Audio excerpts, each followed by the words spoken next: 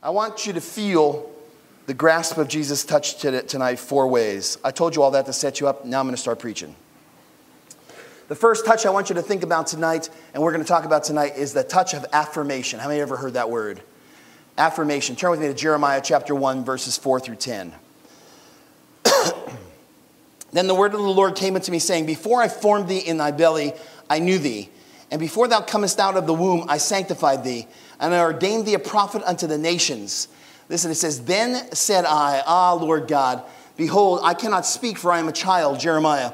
But the Lord said unto me, Say not, I am a child, for thou shalt go to all that I have sent thee, and whatsoever I commanded thee, thou shalt speak. Be not afraid of their faces, for I am with thee to deliver thee, saith the Lord. Then the Lord put forth his hand and touched my mouth. And the Lord said unto me, Behold, I have put my words in thy mouth. Verse 10, Yea, see, I have this day set thee over the nations and over the kingdoms, to root out, to pull down, and to destroy, to throw down, and to build, and to plant. The Lord reached out to Jeremiah, calling him a prophet, reached him out in verse 9. It says he touches his mouth. It's the affirming touch of God. We all need affirmation. Your son needs this kind of touch when he's playing t-ball, and the bases are loaded, and he's the last one up to bat with 2 outs, and he strikes out. Someone needs to take that little boy, put him under their arms, and say, Son, it's okay. Life isn't always about hitting a home run. I still love you. It's all right. It's an affirming touch. We need it in churches. When somebody comes in and says, Last week I sinned, I got drunk. Listen, we can't take it away,